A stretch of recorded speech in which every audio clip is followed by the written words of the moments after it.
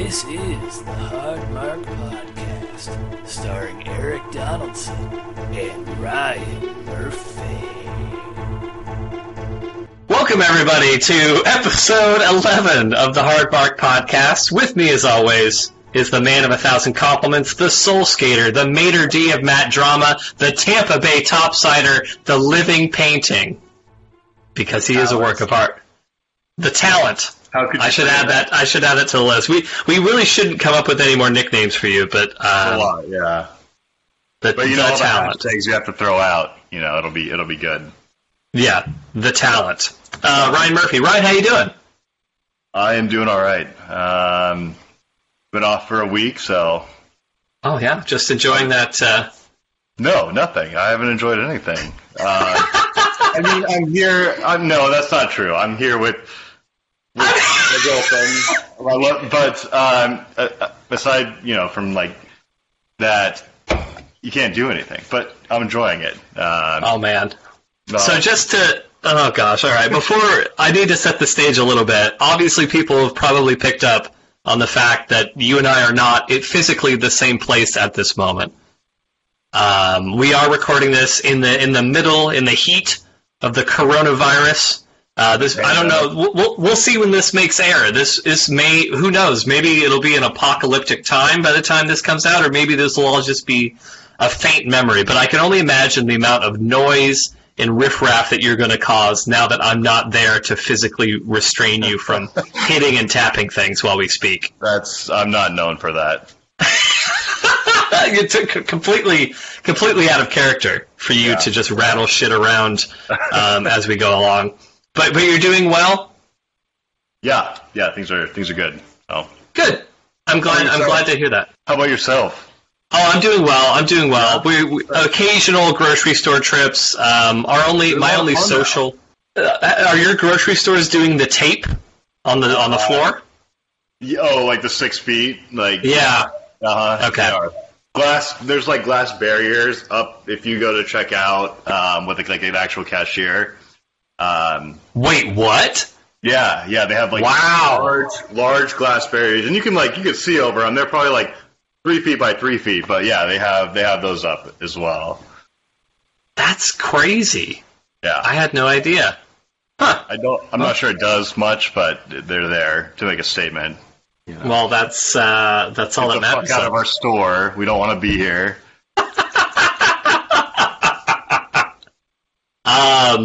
I haven't seen that. Those have not made their way up north yet, shockingly enough.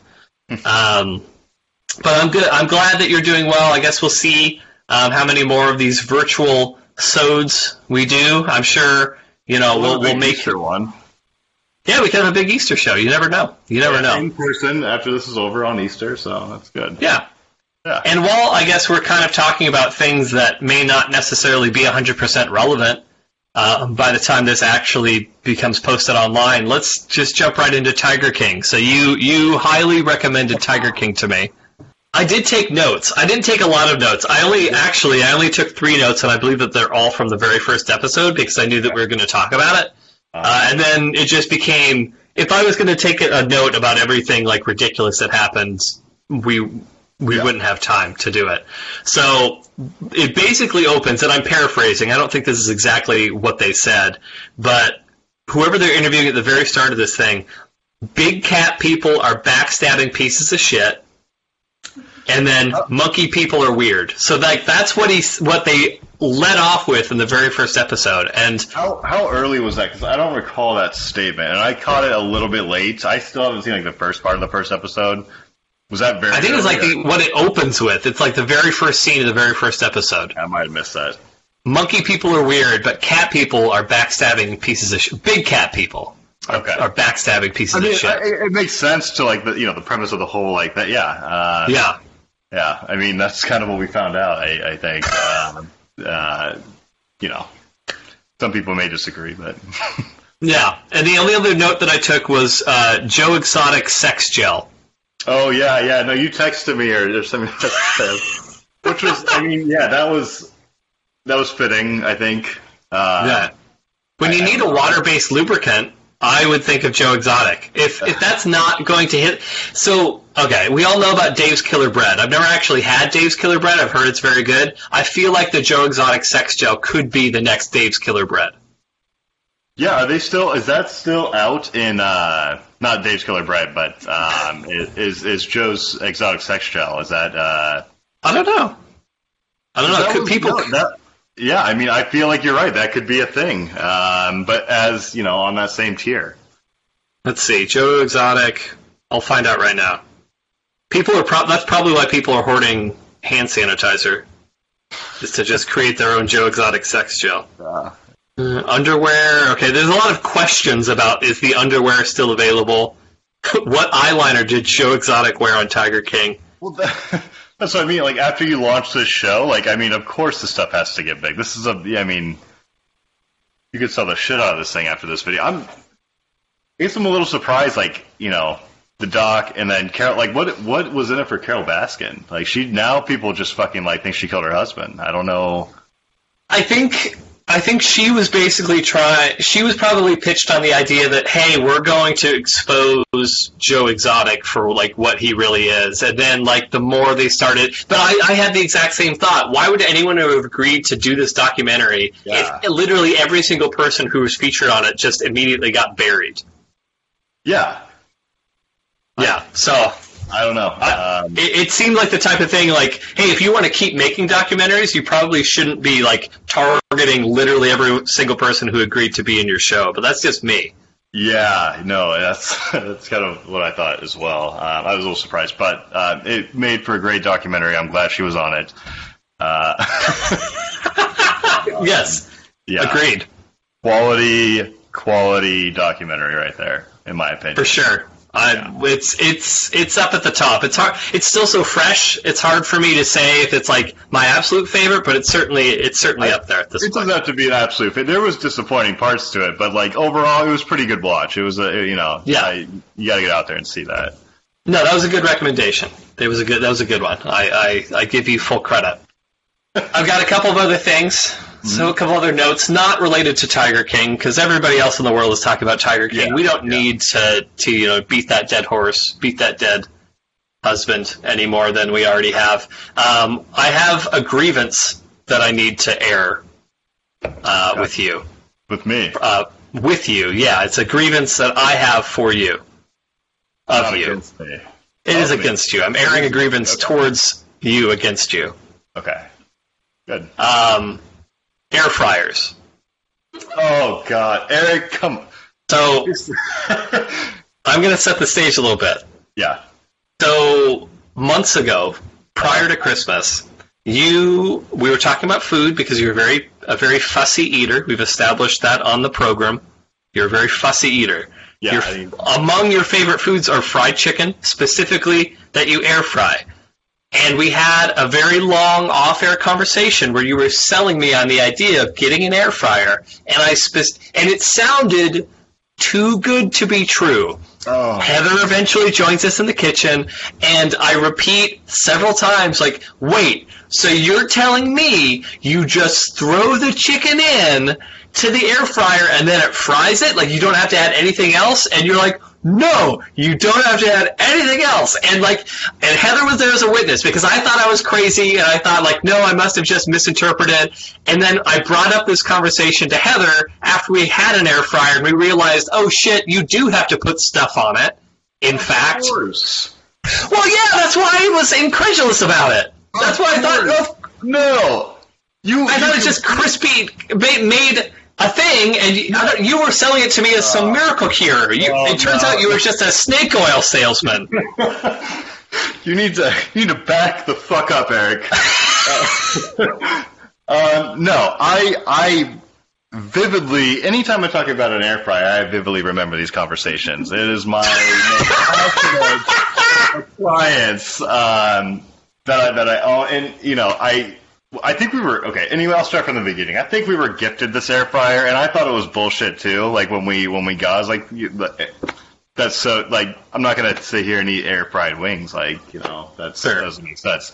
And then I don't know what we first tried it on. Maybe it was I think Greta made like just like actual like chicken like chicken legs, like not wings, like the regular size, and it came out and it was great. But yes, she fucking seasoned them, Eric. She put seasoning on them to make them taste as you would expect any other time you ate chicken. You don't just put in like raw chicken and expect it. I mean, it will still be fine. It's like edible, but you have to like salt and pepper that. You don't. What I said was that you do not have to throw any additional oil or flour or anything like that on there. That is explicitly. That's not what you said. That may have been what you meant to say. No. That may have been your intention to say that, but you did not say that in those words. You said, no, you don't need to throw in anything else with the chicken. You just throw in the chicken and you're good. How did you think it was going to taste with nothing on it? I just thought this was this magical device that you put chicken in and all of a sudden, hey, it's skinless, but somehow it's still fucking fried and it just works its air fryer magic. Okay. You sold me a bill of goods that the air fryer did not deliver on. Now, granted, other people have also vouched for the air fryer. I'm not giving up on the air fryer. I'm still going to make air fryer things, but I'm disappointed by the idea that I have to include other things in addition to the meat itself. Okay. Here's what I'm trying to break down. When you don't like chicken wings, I believe you said, right? You're not a big fan, or they're fine. Okay. Let's say you did. It's like the one thing I know how to cook in the air fryer very well. Okay. So I used to like, and this was big during football season. You throw some wings in, and there's a lot of preparation, and like it's annoying and it's fat. Okay, so you throw your oil in, you throw your flour on, you coat them, you dry them, you throw your seasonings on, you toss them, cook them in the air fryer. Then you have to flip them. We still have to do that in the air fryer, but like it's different. Yeah. And then you have to get rid of the oil somehow, and it's this huge, long, annoying process. With an air fryer, you take your bowl of chicken wings. You guys have a huge air fryer, I believe. It was pretty big. It's pretty big. It doesn't fit in our cabinetry. Yeah. We have one that maybe does like 6 wings at a time, so you're kind of like rotating them in and out. What are you know, with the best appliance in the world, sometimes you got to make sacrifice. You can't cook them all at once. I don't know what point you're making anymore. I don't know what the end game of this is.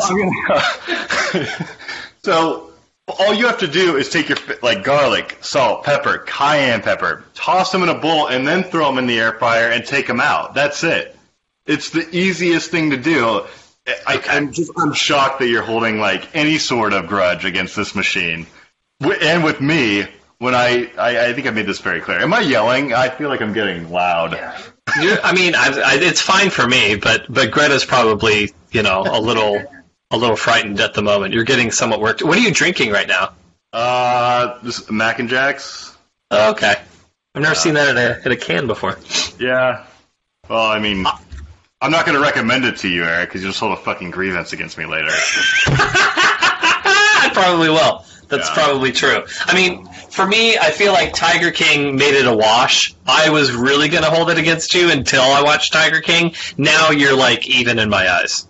I should be +2 or 3 right now with the air fryer recommendation. I think next time we do this podcast in person, we'll start off with some wings. I'll come over, I'll make them, and we'll have them while we do the podcast, and then you can say your piece. But don't mislead people into like getting away from air frying.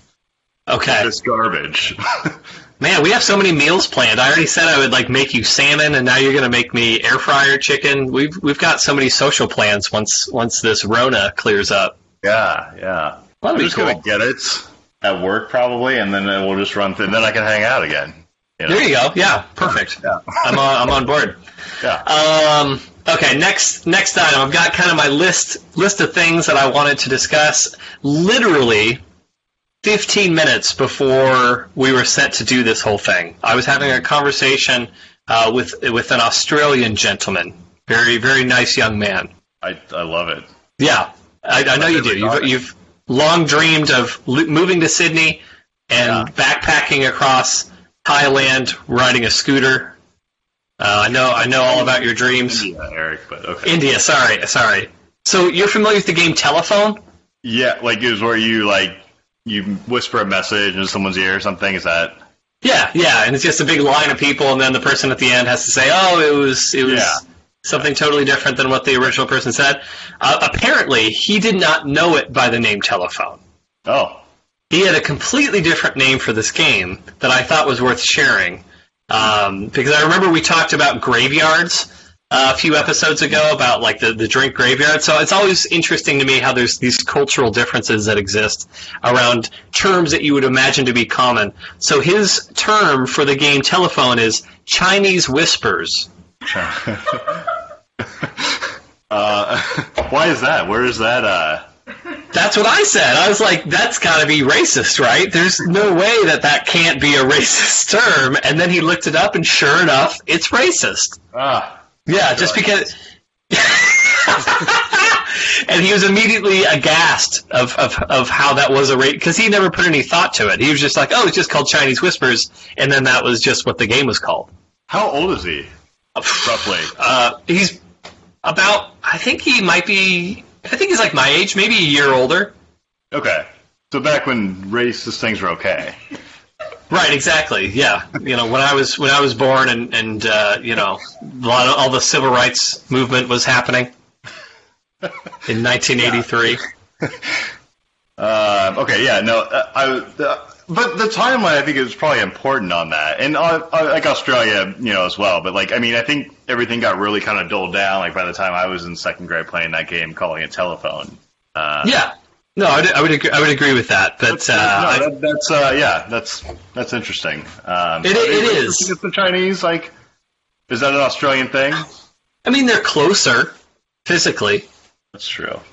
So that might have something to do with it. The closer you are to another country, the more you're going to like shit on that country. I think that's just sort of expected. Yeah. Like, while most people in the United States don't shit on Mexico, or at least I would hope that they don't. But I imagine that. Right. I would imagine that if you had to look at the ratio, there's probably a lot more Americans, citizens of the U.S., that shit on Mexico than Australians, for example. Yeah. I mean, but Australia's not that close to China. No, but, I don't know, time zone friends. Yeah. When you're in the same time zone, you got a lot of similarities. Well, that's interesting, yeah. Yeah. How did you guys come across that subject? He referenced it out of the blue. I don't actually know what led to it, but he was just like, oh yeah, it's just like that game, Chinese Whispers. And I had to have him define what the game was. I was like, no, you mean Telephone. That game's called Telephone. You're the thing you called it is, I'm pretty sure it's racist. And then he looked it up, and it absolutely was. Well, I'll have to look it up after this. That's apparently, if you Google search Chinese Whispers, it just says, also known as Telephone. It's a game where children whisper phrases to each other. Like, it used to be, like, like when I was in, elementary school, we used to sit crisscross applesauce. But before that, it was called Indian style, I believe. I'm an Indian style kid. You're an Indian style kid. See, back when racism was fine.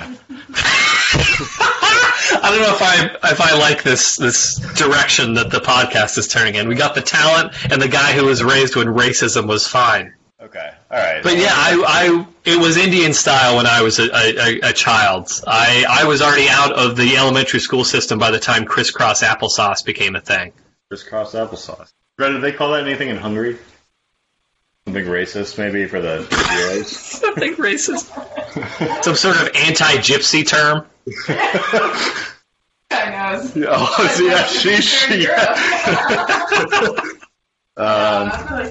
No.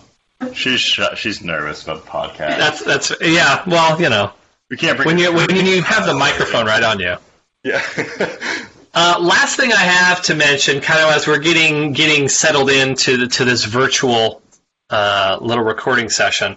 Last thing I wanted to mention. So now that all sports are like done, I've started. I could see your expression on your face. One thing that I've been thinking about is what sort of activities that ordinarily I wouldn't care about. What sort of activities at a very high level might be interesting? And one thing that I came up around that was hacky sack. I don't give a shit about normal hacky sack, but if I saw like the Michael Jordan of hacky sack, I would watch that YouTube video. Like, are you talking about like viewing it, or are you talking about like actually participating in like the sport? No, not participating. Viewing. The highest, an Olympic level hacky sack player.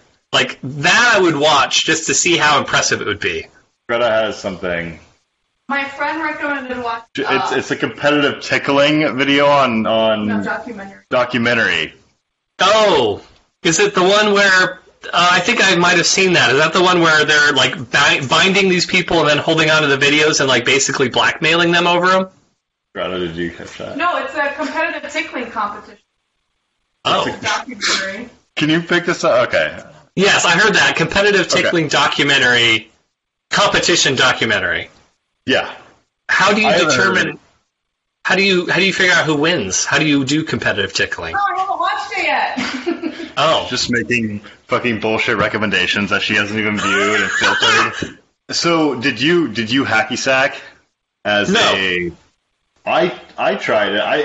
It was. No, so I feel like any shitty activity or hobby I could list, you'd be like, "Oh, I did that. Yeah, I spent $2,000 on it." You know, okay. With the hacky sacks, no. Hacky sacks were like that was actually a really and maybe not that interesting, but like that was I don't even call it a phase of my life. But there was I hacky sacked, and like you had to like when you got it, when you get a hacky sack, like. Usually, like it's either really firm or like too dull. Like there's too much like beads in there. So you kind of have to like work the beads out to like just like the right amount of beads. So like it's like kind of flex on your foot, but not like shoot off your foot. It's like that's an interesting hobby, and I don't know if I'm like flexible enough and like limber enough to do that anymore. Mm-hmm. But you had to like throw your legs all over the place, and like it. I don't know if I would watch a competitive hacky sack thing, but I might like start hacky sacking again now that you bring it up. If you ever get to be to the point of you're the LeBron James of hacky sacking, I would watch it. I would like to. No, that's a good point. Like if you, maybe that's what you're saying. Like to see the best hacky sacker, that might be something to watch. Yeah. I don't know who that is, but.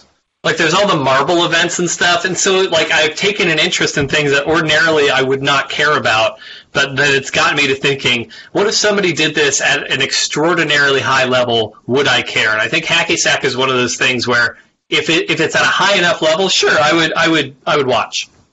What about, like, bass fishing? I mean... Like, fishing. Are they using poles? Can they just like jump in and wrestle the bass? I don't know if that's that I would watch.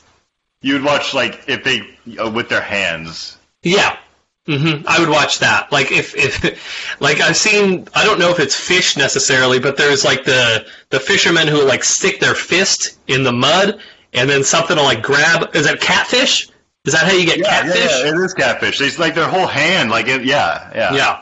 That I would watch. That would be fine. But just sitting in a boat with your rod out the boat, I don't think I would be interested in that. Even if it was high level. I had a guy who came in like a leather jacket with all like trophy bass, like fucking like advertisements all over, and the nicest guy in the world. Because boat loans are a pain in the ass, and so like I was like, hey, but a great investment. By next week, what's that? But a great investment. Boats, some people say, are the best investment that you can make. They just appreciate in value. You don't have to put any money into them or anything. Exactly. You buy a boat, you got your retirement. That's what they say. That's what common they say. Phrase. I didn't say that. That's what they say. So Chinese whispers. Yeah. So heard a Chinese whisper about it. But my point, like these people, like that shit's on TV. Like you can watch bass fishing or something. Like, that's kind of an isolated activity, I guess. Have you watched bass fishing? No, but it's on like ESPN or ESPN. Like, I mean, it's a major like they'll have like fishing events. Sure. So if you're looking for like kind of off-center sports, like maybe check out bass fishing thing. I don't know. That's pretty low on my list of off-centered sports. Have you seen the marble stuff? The marble Olympics? I used to love marbles. I collected them as a kid. But have you seen the Marble Olympics? No. Okay. I would. there's a guy that runs a YouTube channel, and it's sports, but with marbles. So it's like Marbula 1 instead of Formula 1. It's Marble Olympics, where it's like a relay race with marbles. It scratches that itch, I'll say. Huh. Okay, that's fascinating. Yeah. I'll include a link. I'll send the link over to you at some point. Put it down below. Is that okay, right? Yeah. Mash that subscribe button. Yeah. Fuck the up arrow like button with your penis and comment below next to Marbula 1. Yeah. All these things. You can do that though if you'd like, everybody, if you're so inclined. Anything? Let's see. Hold on. I think that's it as far as all the house cleaning items that I wanted to discuss. Do you have anything for, and I'm going to try not to scream too loud on this, do you have anything for Ryan's Corner? There's nothing more that I like than a fresh cut lawn. That was loud. I mean, it didn't come Was through it? loud. I'm sorry. I was trying to muffle it. How much takeout are you guys eating right now? Honestly, like none, because we're like both terrified of like job stuff and the economy and stuff. That's fair. We're trying to support the economy though over here. Yeah, that's fair. We've been eating a fucking lot of takeout. So, could ask if I was allowed to swear. Yeah, you're allowed to swear. Okay. Yeah, this is a swearing podcast. Yeah, we probably 3 times a week, maybe 4. That's a good amount. Maybe four is a lot, but like you said, you're supporting the local, unless you're going to like Burger King, then you're maybe supporting it less. They keep putting up advertisements, like all these like Wendy's and Burger King and Denny's, and they're so sad. They're like such sad advertisements, like, oh, like we understand, like everything's being fucking ruined, but like order our food, free delivery or something. It's pretty much. One thing I will say though is Burger King's probably my favorite fast food restaurant. There's just no Burger Kings anywhere. It seems like. There's very few. There's not a whole lot. I haven't been to a Burger King in forever. Rodeo Burgers. It's the greatest fast food burger you can get, in my opinion. You can't find a Burger King anywhere. But they're advertising a lot of Burger King sad Burger King people. Yeah. I've got a Burger King very close to my house, and I have a Popeyes chicken very close to my house. I haven't had Popeyes in like 10 years. I don't know if I want to again. I suppose I might. But they had the big debate over the Popeyes and Chick-fil-A sandwich. Mm-hmm. I haven't eaten the Popeyes sandwich. I've been meaning to try that out at some point, but haven't gotten to it. I haven't either. But yeah, so that's what we're doing. I think I still have teriyaki from last night, but anyway. You and your teriyaki. Ryan Murphy and teriyaki go together like peanut butter and jelly. Should we get into our topic for today? Actually, first, hold on. Before, and again, this is a podcast. No one can see us, but you and I have a video call going on right now. I can see you. Why are you not wearing the T-shirt? I thought about this last night. Maybe not last night, maybe a couple. But this popped into my head, and I need to go through and find where that T-shirt is right now, and I have it, but I need to sort that out and find it. How do you lose a T-shirt? I gave it to you. You were in your car. So it's around. But it's just weird because I thought about it, and I'm like, I can't just So during the course of the week, I'll make it my thing to find the T-shirt and bring it back to the podcast. But yes, it popped into my head for some fucking reason. I have no idea why. Probably because we talked about you wearing it while we watched this match together. That might have been it. It was a cool shirt. It said Los on it. It was a cool shirt. I'm not going to get the shirt. The issue looked like a late 1990s shirt. It had Los in like a bloody sort of spray paint font. It was real cool, black and white. Everyone would have thought you were neat. But now, guess what? Now they're not gonna. Yeah. No, I mean, but maybe next week they will. Or. Yeah. Yeah, next time we get together. Which maybe not. All right, so let's get into this thing. So Japan, you're familiar with that country. I know Greta's familiar with that country, as a matter of fact. Greta is familiar with that country. Probably more than you. Well, barely, but you know. Well, she's been twice, at least, and you've been 0 times. Okay, all right. Anything else, Eric? You want to add? I don't think so. Okay. But Japan, let's talk a little bit about Japan. So if you were going to train, so we talked about training in the United States. If you want to become a pro wrestler, what you have to do to become a pro wrestler in the U.S. We had that discussion a few episodes ago. Yeah. Go to wrestling school, more intense and then than I thought. Yeah, and you scoffed at it. You thought it was hilarious that someone would go to a school to learn how to fall down, but nonetheless, it's what happens. Yeah. Oh, I get it. You get it now? You do. So in Japan, it's a little bit different. So they have a dojo system in Japan. So you will show up to this dojo and you will essentially live there, and all the old wrestlers that are kind of running the dojo, you basically have to like care for them and cook their meals, and it's like almost an old school sort of samurai type of system. It sounds very like Japanese or maybe like Asian cultured type of. Yeah, well, you could have just left it at the first thing, and I don't think it sounded weird until you threw in Asian culture. But yeah, it's a very Japanese way of doing those things. So that's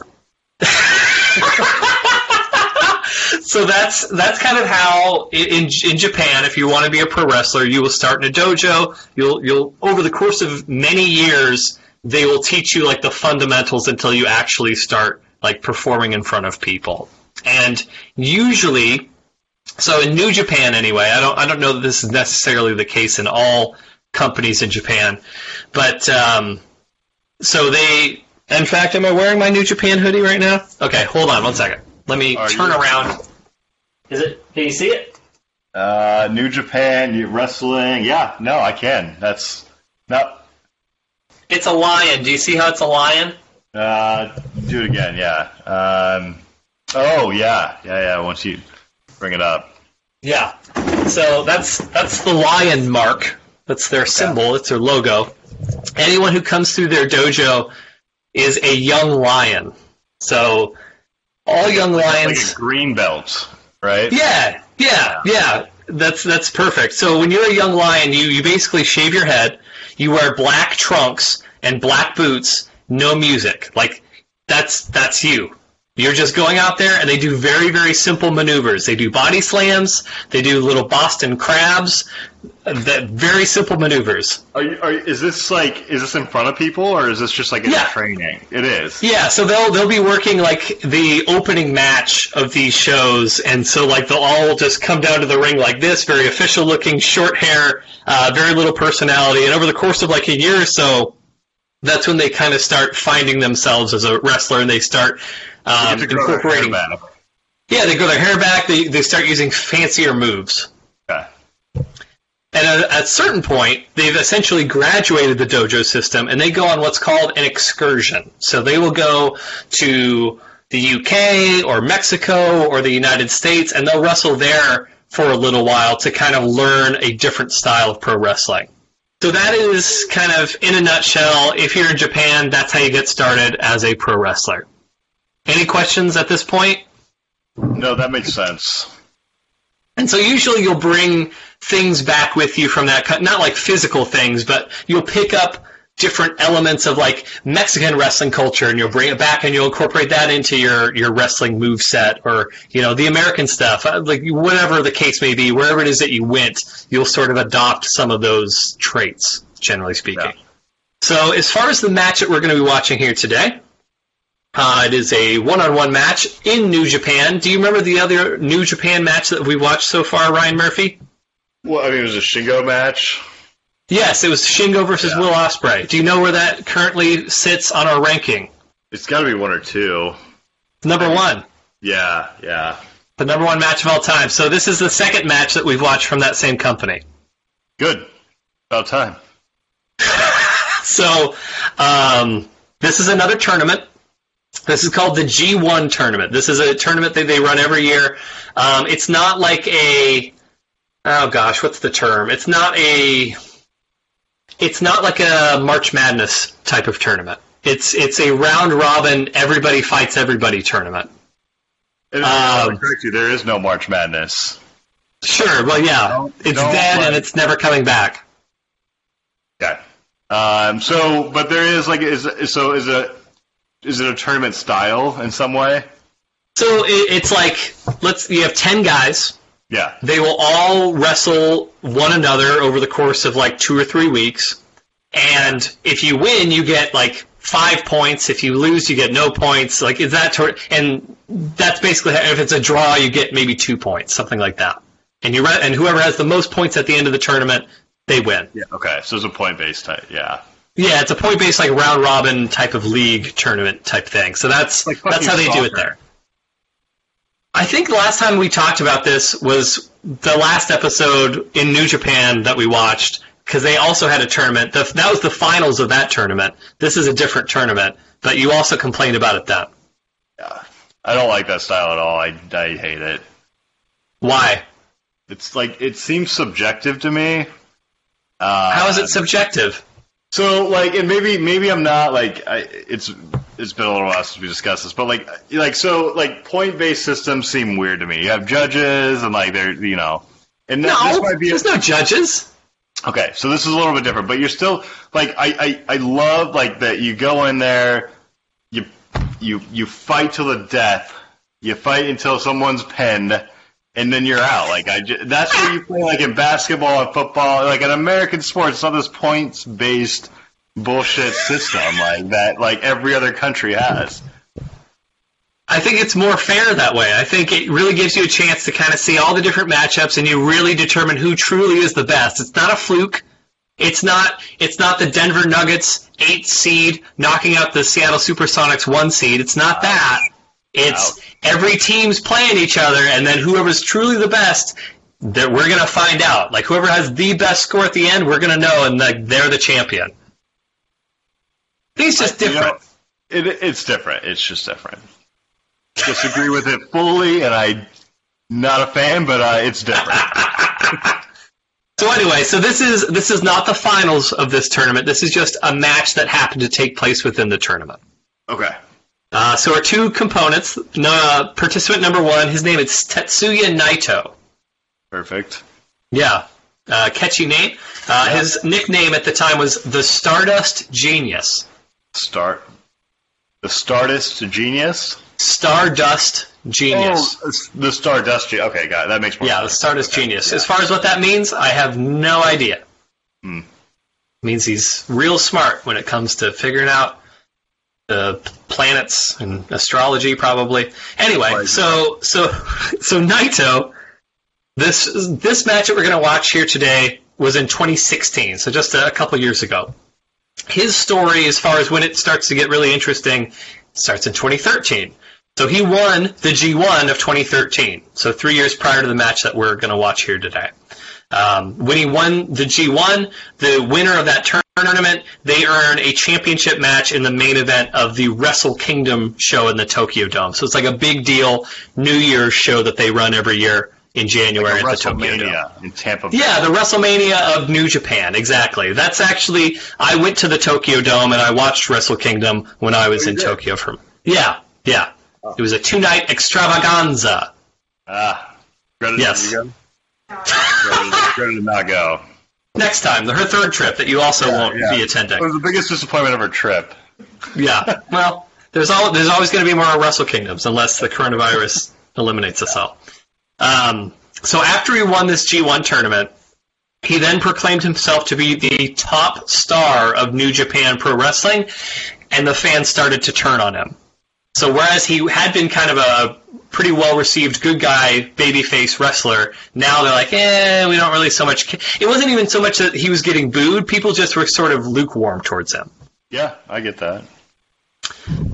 So from there, the company started to take notice of the lukewarm response to him. For the first time ever, so this has never happened before or since, they held a fan vote to determine what the main event of Wrestle Kingdom was going to be for that year. Even though he won the right to challenge, they still like, we're going to do a fan vote. And then Naito lost that vote.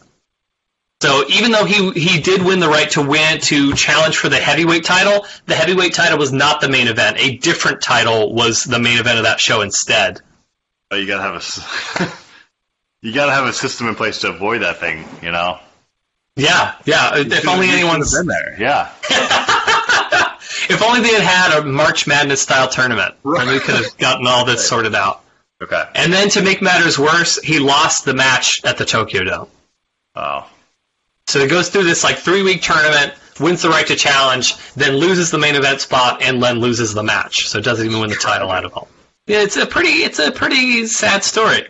How's he doing? Then he's, huh? Go ahead. So then he was kind of floundering for a little while. It was just sort of aimless. People had sort of lost interest in Naito. In 2015, though, he went on an excursion. So he wasn't a young lion, but he did go on a trip back to Mexico, which he had trained at before. And while he was there, he fell in with a group. You'll never guess what the name of the group is, Ryan. I feel like I could guess it, but I don't know. Well, if you had your shirt on, you could probably guess it. That group was... I wouldn't have guessed that, no. Okay. Los Ingobernables. That, you know what? That's all coming together. That makes sense. Good. Yes. Hide this whole thing up, Eric. Mm-hmm, that's right. So he fell in with Los Ingobernables, which was a group of bad guy Mexican wrestlers. They were the ungovernables. They would not obey orders. They were just outlaws, doing their own thing, and they didn't give a shit about what people thought about them. So Naito, go ahead. Let me kind of just revert real quick. This is a little off subject. Was this match was picked based off the shirt because you didn't know what that shirt was, right? Is that correct? Correct. Yes. Okay. You didn't have this planned on the shirt okay. I just wanted to sure. No, this wasn't even on my list of matches to watch. When you pulled the shirt, you were like, oh shit, this is something okay. You got excited about it. Yeah, okay. So this is not and it's not something I had planned. It's not something I had planned. So once he fell in with Los Ingobernables, he began adopting some of their mannerisms and their attitude, and he developed a taunt, which would go on to sort of encapsulate the Naito character. So I guess one of the themes of today's episode, fortunately or unfortunately enough, is racism. So this is real. Everything I'm telling you is real. So Naito, coming to Mexico as a bad guy, falling in with Los Ingobernables, the bad guy wrestlers, when the fans would heckle Naito, they would do the stereotypical Asian eye kind of pulling out thing to taunt him. Classic wrestling fans right there. Classic wrestling fans. Yeah. So Naito, in response, he actually would start doing this, where he would widen his eye out as sort of a way to get back at the fans. And that became his signature sort of taunt that has lasted even now, that he's still doing. In the summer of 2015, after he comes back from Mexico, he returns to Japan, bringing the teachings of his ungovernable friends back with him. He is now tranquilo. So whereas before you could tell that the fans not caring about him would affect him, now he's very mellow, he's very calm, he doesn't give a shit about anything, he's super tranquilo. Sounds way more Hispanic, too. Yes, and he starts even incorporating Spanish into the things that he does and the things that he says. He'll do promos in Spanish after matches sometimes. Right. So in addition, part of this new Tranquilo Naito, he'll just fuck with his opponent. So he has these full 3-piece suits that he'll wear to the ring, and he'll take legitimately 5 minutes of unbuttoning each button slowly. And if he can tell that the other guy's getting impatient, he'll kind of back them up a little bit and make the referee step between them, so he can kind of continue doing his cufflinks and stuff like that. So it's just little things to kind of fuck with people because he doesn't care. And he does a lot of poses, and he spits in people's faces a lot. Yeah. So now that brings us to 26. What about spitting? There's just a lot. I mean, I still have your DVD, and when he just spit on the grave. Oh, did you guys watch that? Greta has not yet, but I haven't. We'll check it out. I'll get back to you. All I ask is that you don't lose it like you lose everything else I give you. I made sure that did not get lost. It's sitting very secure. Yeah. Back to it's like the Holy Grail. Yeah. Yeah, perfect. Yeah. Okay, go ahead. Okay, so now in 2016, which is when this match happens, he's established a Japanese chapter of Los Ingobernables. They are called Los Ingobernables de Japón, which is, you can guess what that means. And so at this point, he's started to establish himself as sort of an anti-establishment, anti-hero sort of character. So he's not really a good guy, but people are starting to dig what he's about. Sounds familiar. Kind of like you, Ryan. Kind of like you, the talent. So now he's back in the G1. He's looking for redemption, and he wants to go back to the main event of the Tokyo Dome to redeem himself as the new, improved Tranquilo Tetsuya Naito. Yeah, and that's him. What an incredible journey. Yeah, I know. and we're only halfway through it. So the other guy, his opponent. Yeah. His opponent for this match, his name is Kenny Omega. From the U.S. Close, Canada. Okay, that's pretty much okay. Yep. Yeah. Or Australia, close enough. Whatever. Yeah. He is known as the Cleaner. You gonna dive into that one? You've seen Pulp Fiction? What? Have you not seen fucking Pulp Fiction, really? I have seen pieces and parts of Pulp Fiction. I have not seen the whole movie all through and through, but I should. Anyway, So the Cleaner, it's just basically it's a reference to like maybe not necessarily mafia mob types, but like criminal types who like their job is to make sure that like nothing gets picked up by the cops. Like they're the cleaner, they're the ones that like make sure that all the loose ends get tied up, et cetera, et cetera. I feel like there should be a better story behind that name. Well, I mean, talk to 2016 Kenny Omega. Anyway, so he's a Canadian. He's living in Japan. He's made a name for himself in Japan in a promotion called DDT. So not New Japan, but DDT, where he had a number of unconventional matches, including one against a 9-year-old girl. Oh. And yes, we're going to watch that eventually. Okay, that's... We're working our way to two things. We're working our way to a death match, and we're going to work our way to the 9-year-old girl match, and we're going to hope that it's not a death match against the 9-year-old girl. Yeah, let's... Okay, yeah. So in 2015, he was brought into New Japan full-time as a member of the Bullet Club, which is a group of evil foreigners who are set on causing chaos within New Japan. So he started as a junior heavyweight, which is, just a lighter guy. They have their own division. They'll only fight other junior heavyweights typically. But in early 2016, which is again when this match takes place, he made the jump to the heavyweight decision and he became the boss of the Bullet Club and he kicked out the former leader. Wow. So he's now the head of the Bullet Club. He made the jump from junior heavyweight up to full-fledged heavyweight, and he's now competing in his very first G1 tournament, and he's trying to prove himself as a heavyweight and as the leader of the Bullet Club faction. Got a lot on his plate. Yeah, so both of these guys have got a lot going on, so they've both got a lot riding on this tournament. That's you already know who you leaning towards. Yeah, I'm the Japanese. You start out, in the Japanese culture. You work your way up. You grow your hair back. You get, and then you move to Mexico. Mm-hmm. And it just, so that guy, yeah. So you're leaning towards Naito? Well, I'm not gonna you can't lock it in yet. You at least got to start the match, and then you can. I'm just leaning towards. I could change. I could change very quickly. I think you've seen that. I have seen that. I mean, this Canadians, man, they're just fucking boring. Whoa, that's Jesus. Yeah. First you're all about Tampa Bay, and now you're all anti-Canadian. I can't get a beat on you. I'm still all in on Tampa Bay. Whenever that comes back around, I just keep me posted. I am very disappointed about what happened there. I know you are. Is there anything else that we should make a point to address before we watch this match? No, what's your plan for the watch? You might cut this out, but what's Well, here, all right, so I think we're all set. We'll come right back after this commercial break, and Ryan will give you all of his very impressive thoughts on Tetsuya Naito versus Kenny Omega. And guess what, everybody? This match is available for free on Dailymotion, and I'm going to post a link on our social media channel so you can watch it, and you can chime in with your thoughts too. So hit that subscribe button, mash that fucking likes, and share, hit the share, and you click on all the links. But we are on a lot of different streaming platforms, just FYI. We're already on, like, at least 8. So be on the lookout for us. If there's a platform you like, we're probably on it. So we'll come back in just a few minutes. Thanks!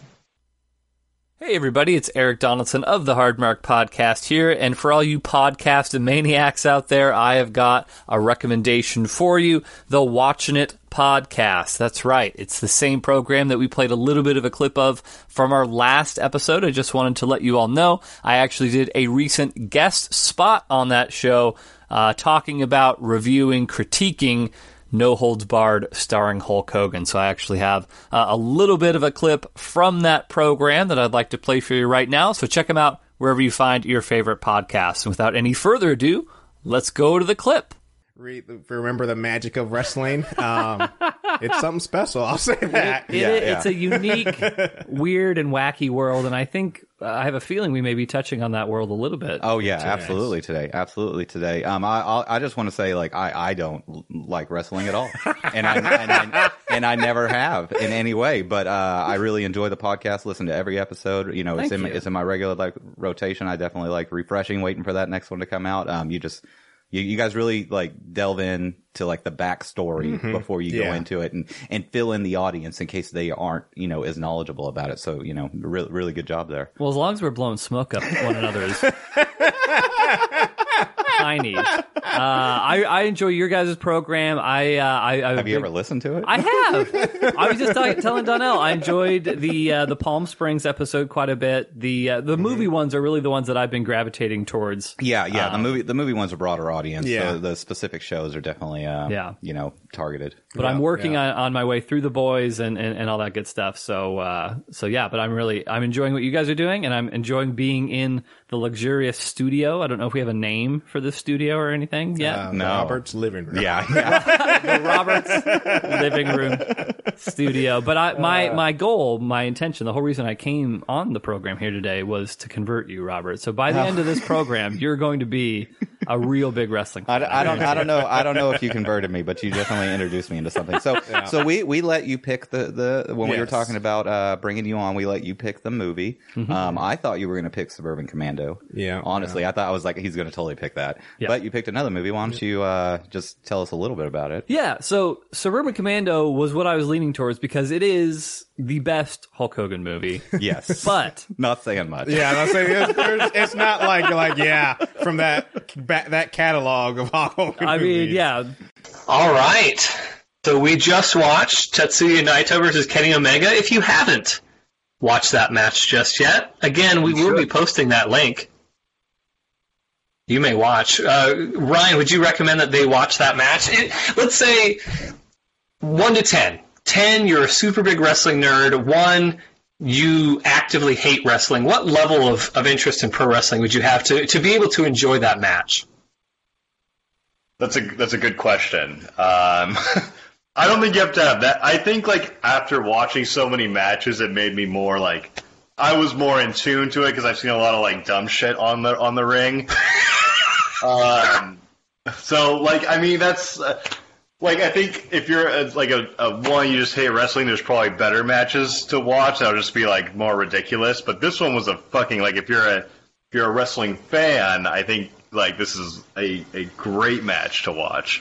So, like a 4 or a 5, then? If you're a 4 or a 5 on the wrestling scale, then you'd probably find something... Like, it's kind of somewhere in the middle. Like, yeah, it was a good match, but, like, if you don't know anything about wrestling, you haven't watched... I don't know. Not that I know a lot about wrestling, I'm just saying, like... Sure. Well, you've watched now 11 matches. 11 matches, yeah. But it was a very good match. I recommend to anybody, I'm just saying, that's... Sure, I would recommend too. Are you, just quick aside, let's just get the most important thing out of the way. You chose, even though really the whole reason that we chose this match was because you got that Los Ingobernables shirt, and this was really kind of centered around Tetsuya Naito, founder actually of Los Ingobernables de Japón. You chose Kenny Omega, and who won that match, Ryan Murphy? Kenny Omega, of course. And look at my record on the board, so. Yeah, that's true. People knew right away when I picked it, yeah. So that puts your record at 4-7. You're actually bit by bit getting closer to 500 right now. Yeah, she's probably really impressed. She just said she was. That didn't say anything. Oh, she never sticks. If he was 11-0, would you be impressed, Greta? Oh, yeah. Yeah, probably. So let's go ahead. Yeah, I heard it. I heard that. It came through loud and clear. I mean, not that I had any doubt, but let's go to the notes. Yeah. Let's hit the notes. Man, you are all over the place with that microphone. Like, well, now I'm holding it, so I have more things to fidget with. Guess what my first note of this match is? The spitting? No, my first note of this match, Omega looks like a generic Canadian. I don't think I've ever seen you come around 180 degrees so hard on any participant that we've watched so far, because you were very, very nonplussed by Kenny Omega at the start. It just sounded so much like oh fuck, you forget his name. Naito? Naito, yeah. Like Naito seems like it seemed like he had way more of a story. He did. This is true. Generic, like fucking Canadian guy who I didn't think much of, and he, I mean, very quickly kind of came out and just fucking started like throwing him around. Yeah. And I my immediate reaction was to be like, okay, like this is gonna end poorly for him. Normally the guy like starts smacking around, but I've been wrong so many times, you know, like that I've had to shift my like kind of how I judge these matches. So it's tough. It's really tough for me, Eric. But you know, yeah. You know, is that why we only get together every 3 to 4 weeks, because it's so tough? You have to like it takes that much time for you to kind of recoup yourself. Right. But I mean, I don't know. You probably have other questions, but the way he started like fucking throwing real moves out there, that was when I was sold. Give me an example. You mean talking about like the elbows and stuff? Off the ring, like that. I mean, he threw the guy like 4 rows into the stance, and then went back and finished the move, and then like again like fucked him up right after that with the little like arm like into the commentator stand. Yeah. That move. Yeah. It just He did 3 moves, and they were all like solid. Like that looks like it fucking hurts. Not like a little tap into the ring like everyone does. I think I fall on my back. Yeah, no, a lot of that does happen. And we will talk about kind of that section of the match in just a little bit more. But yeah, I think that was definitely when the match sort of escalated from 2 guys having a match, you know, feeling each other out, to like, oh, okay, now things are escalating, and this is like a classic match at this point. Yes. Yeah. It was. And no. Go ahead. Go with your next points. I'll recap this. Yeah. My next note: Naito looks intense. Wouldn't want to fight him. Was it the mask? In the beginning. I'd fight him now. That's fair. Yeah. The mask was cool. I do like Naito's ring gear. Like, he always has very nice suits on. I think you inadvertently like 4 minutes ahead, so I don't know. Yeah, somehow you did. I was getting very frustrated with you, but it all worked out. Yeah. Spitting. Let's talk about spitting. God damn, man. Like, I feel like there's been just absolute brawls in all sports, like NBA, MLB, NFL, where you spit on someone and that's it. Like the field clears, like benches are clear, and people like. And this was like just like a normal like occurrence. Like he just spit on him like 3 times, and there's like hardly a reaction. Yeah.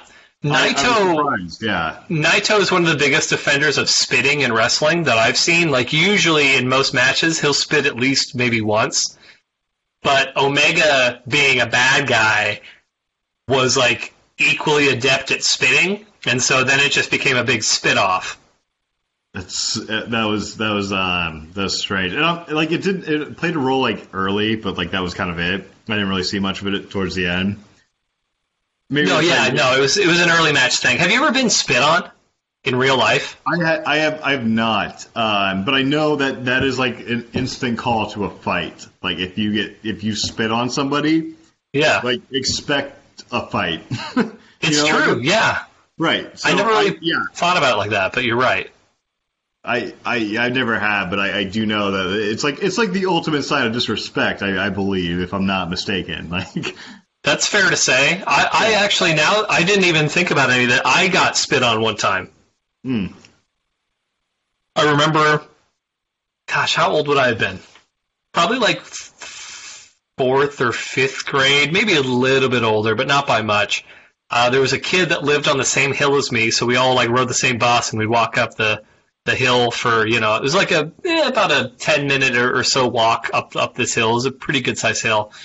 And for whatever reason, me and this kid had like a sort of a verbal fight, an altercation of sorts. And I was going up to approach him and I was like walking up behind him and he turns around and he had been saving up all this spit and he turns around and immediately spit in my face. And I was furious, and I chased him, and like he was running. Like it wasn't like, this is gonna be my provocation to a fight. It was like, I'm gonna spit in this guy's face and then run away. Is what it was. Yeah. And I was just fuming for the rest of that day.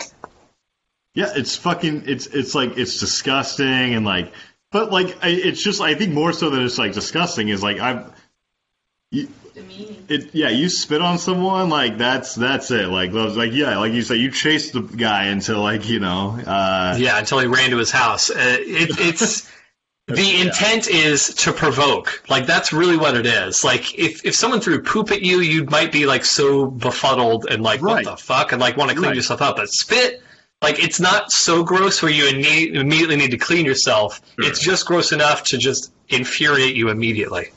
But like 3 times early in the match, like a lot of fucking spitting. Like there was a lot of spitting. There was, yeah. So that was I don't think I've seen that. Like besides the spit on the grave. Yeah, and that was just a little spit. Sense. That was perfect. I mean, you can't walk out there without spitting on straight in that match. But this one, like I don't think I've seen any other wrestling match where like spitting was so like relevant to the match. Can I just say, I've had to explain to you what happens in Hulk Hogan versus Andre the Giant no less than 7 or 8 times.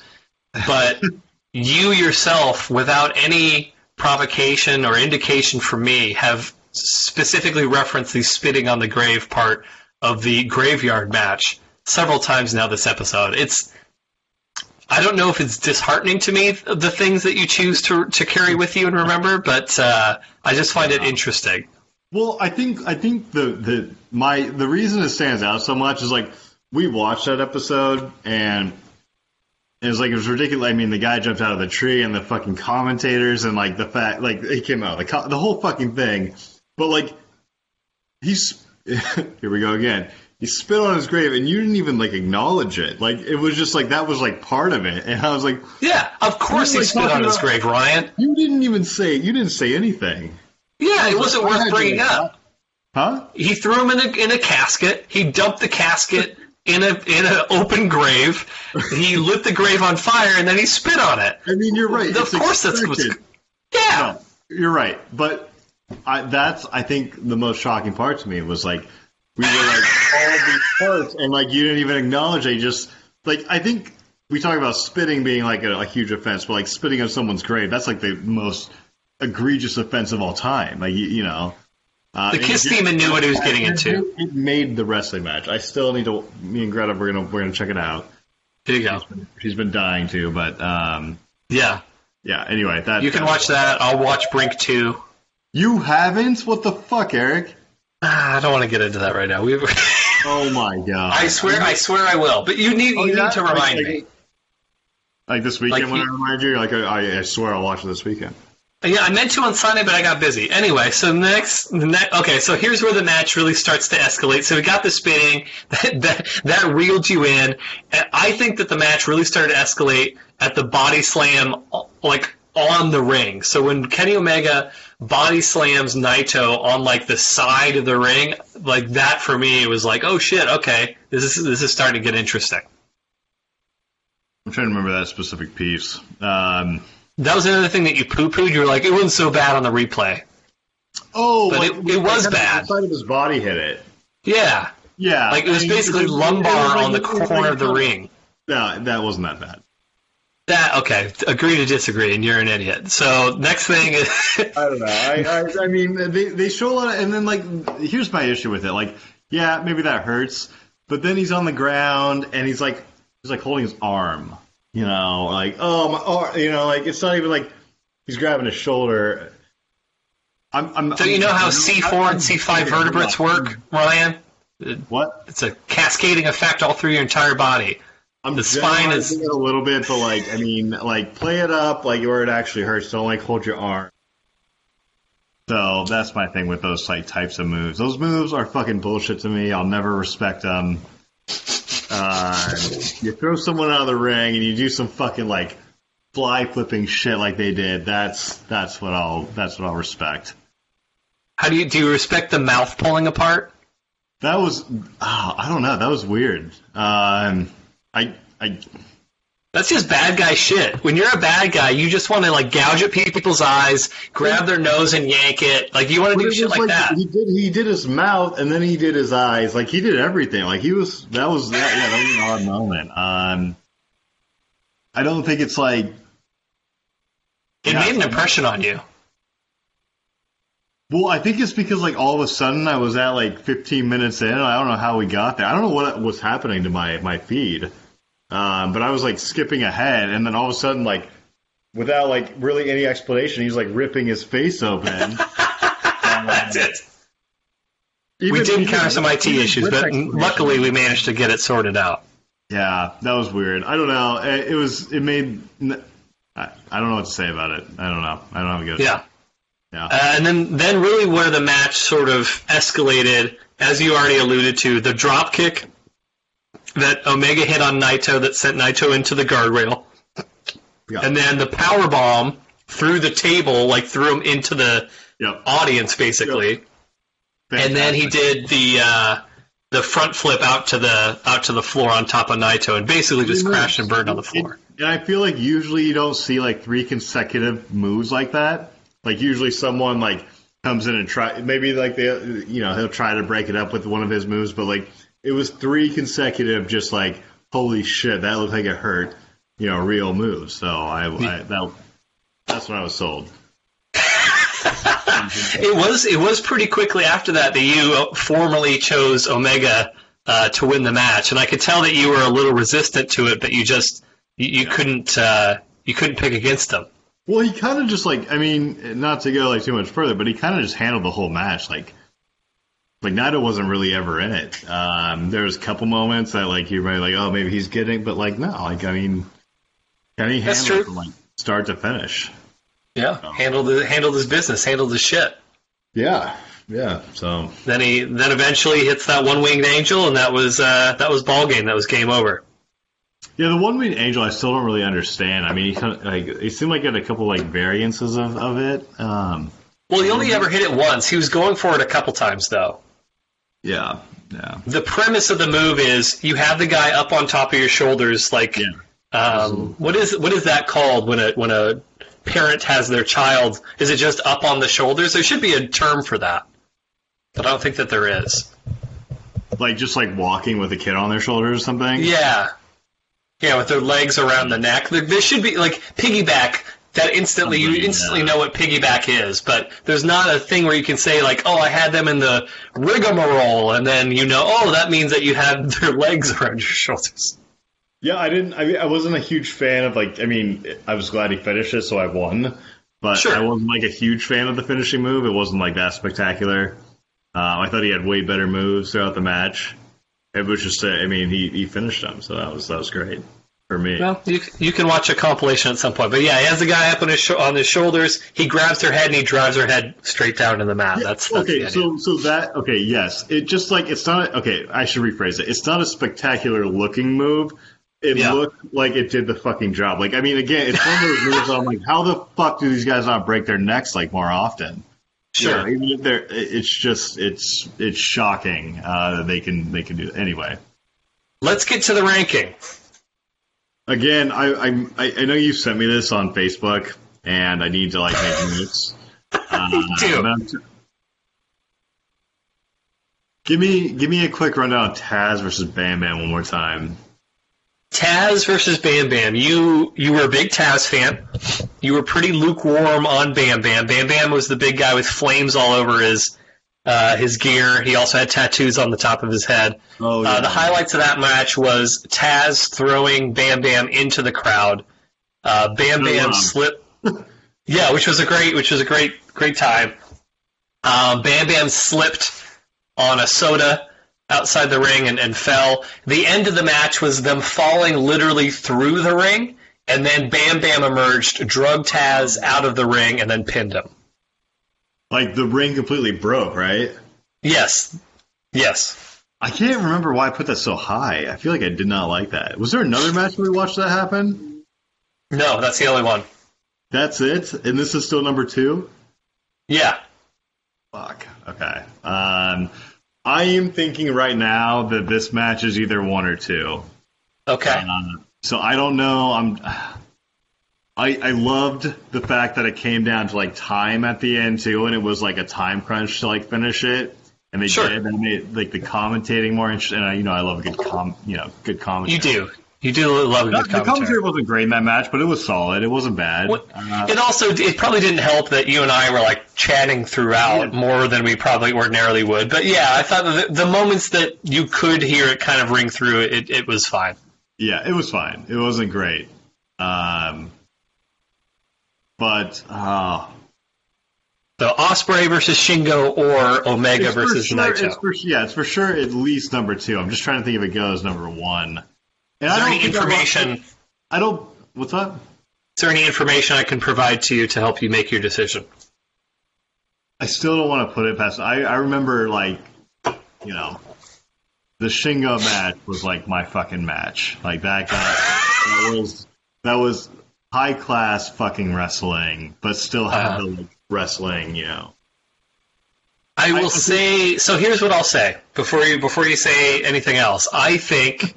And granted, I haven't watched the Shingo versus Ospreay match since we watched it together.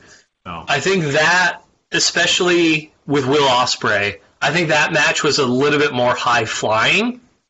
Like especially with like Shingo, there was a point where Shingo did basically a move where he crotched himself on the guardrail, essentially, and there was like a bunch of other flips and dives and stuff. I love that.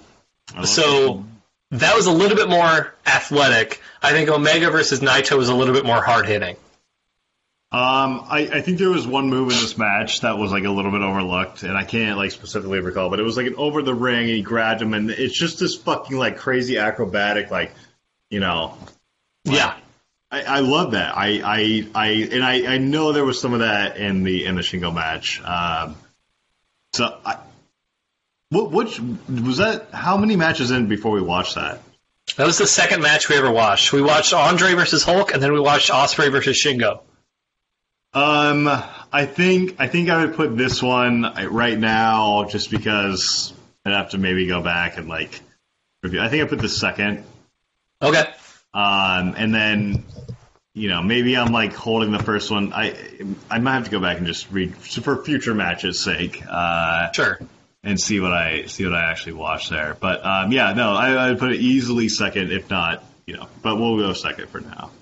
Okay. Good match. It was a good match. I liked it. It was a hell of a match. I had never actually, and I think I might have alluded to this before we went to the break. I had never actually watched that match before, but it was a great match. Oh. I've seen other matches between Naito and Omega since then, and they have phenomenal chemistry. Every match I've seen of theirs has been very good. There you go. New number 2.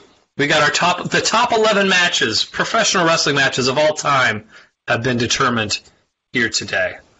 Now, as far as next week goes, we'll finish out things. I think you and I have chatted long enough for today. Not that I don't enjoy our conversations, but I'm sure Greta wants her living room back. For next week, what do you think? Oh, is she still working? Yeah. God loves a working man. Jiminy Christmas. Would you? I'll give you the choice. Yeah. The choice between two matches. How's that sound? Yeah, please. All right. Let me go to my list. Give me 1 second. Is one a death match? No, we're not there yet. Okay, all right. We got to build up.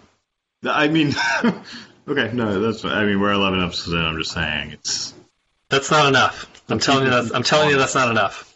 We've seen have we seen chairs used yet? Maybe once. You know. Okay, go ahead with your picks. We need to dip our toe into using weapons and stuff like that, and then we'll gradually work our way up. But but when we're move beyond. You're like a petulant child. Just come on, pick up the pace. We want to get to a death match soon. I don't want another Osprey Shingo situation where we set the bar so high we can't ever possibly top it. I don't want to do that to you, Ryan. Okay. So we always have to have something to look forward to. So for next week, okay, I'm giving you two options. Yeah. Our first match, because our main sort of story arc that we've been working on has been the story of Hulk Hogan. Back to the Hulkster. So we can do Hulk Hogan versus the Ultimate Warrior at WrestleMania 6. Or where was that? That was in Toronto at the Sky Dome. Okay.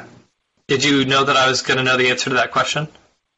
I feel like I could pretty much nail any wrestling question. You fucking know the answer to it. It's absurd, but yeah, I did. Yeah, it's Toronto Sky Dome, the first WrestleMania ever outside of the United States. And actually, and here I'll just to sweeten the pot, because otherwise these are just names I'm throwing at you. So this is notable for being the very first WrestleMania main event ever that was a good guy versus another good guy. So Hulk Hogan had always been kind of set up to, slay these big bad guy wrestlers, but this is the first time he was fighting another fan favorite. So that was sort of the allure of that match. Yeah. This was also around the same time that I was getting into wrestling as a youth. The other match, you remember Ric Flair? I do remember. Well, this may shock you, but Ric Flair has children. No. Believe it. Does he have one 7? Of these? I don't know. I don't think it's that many. I think he's got 3 or 4. But one of his children, a girl named Charlotte. That's not a real name, but that's what she wrestles as. Charlotte Flair. She had a match against someone that you might be familiar with, Ronda Rousey.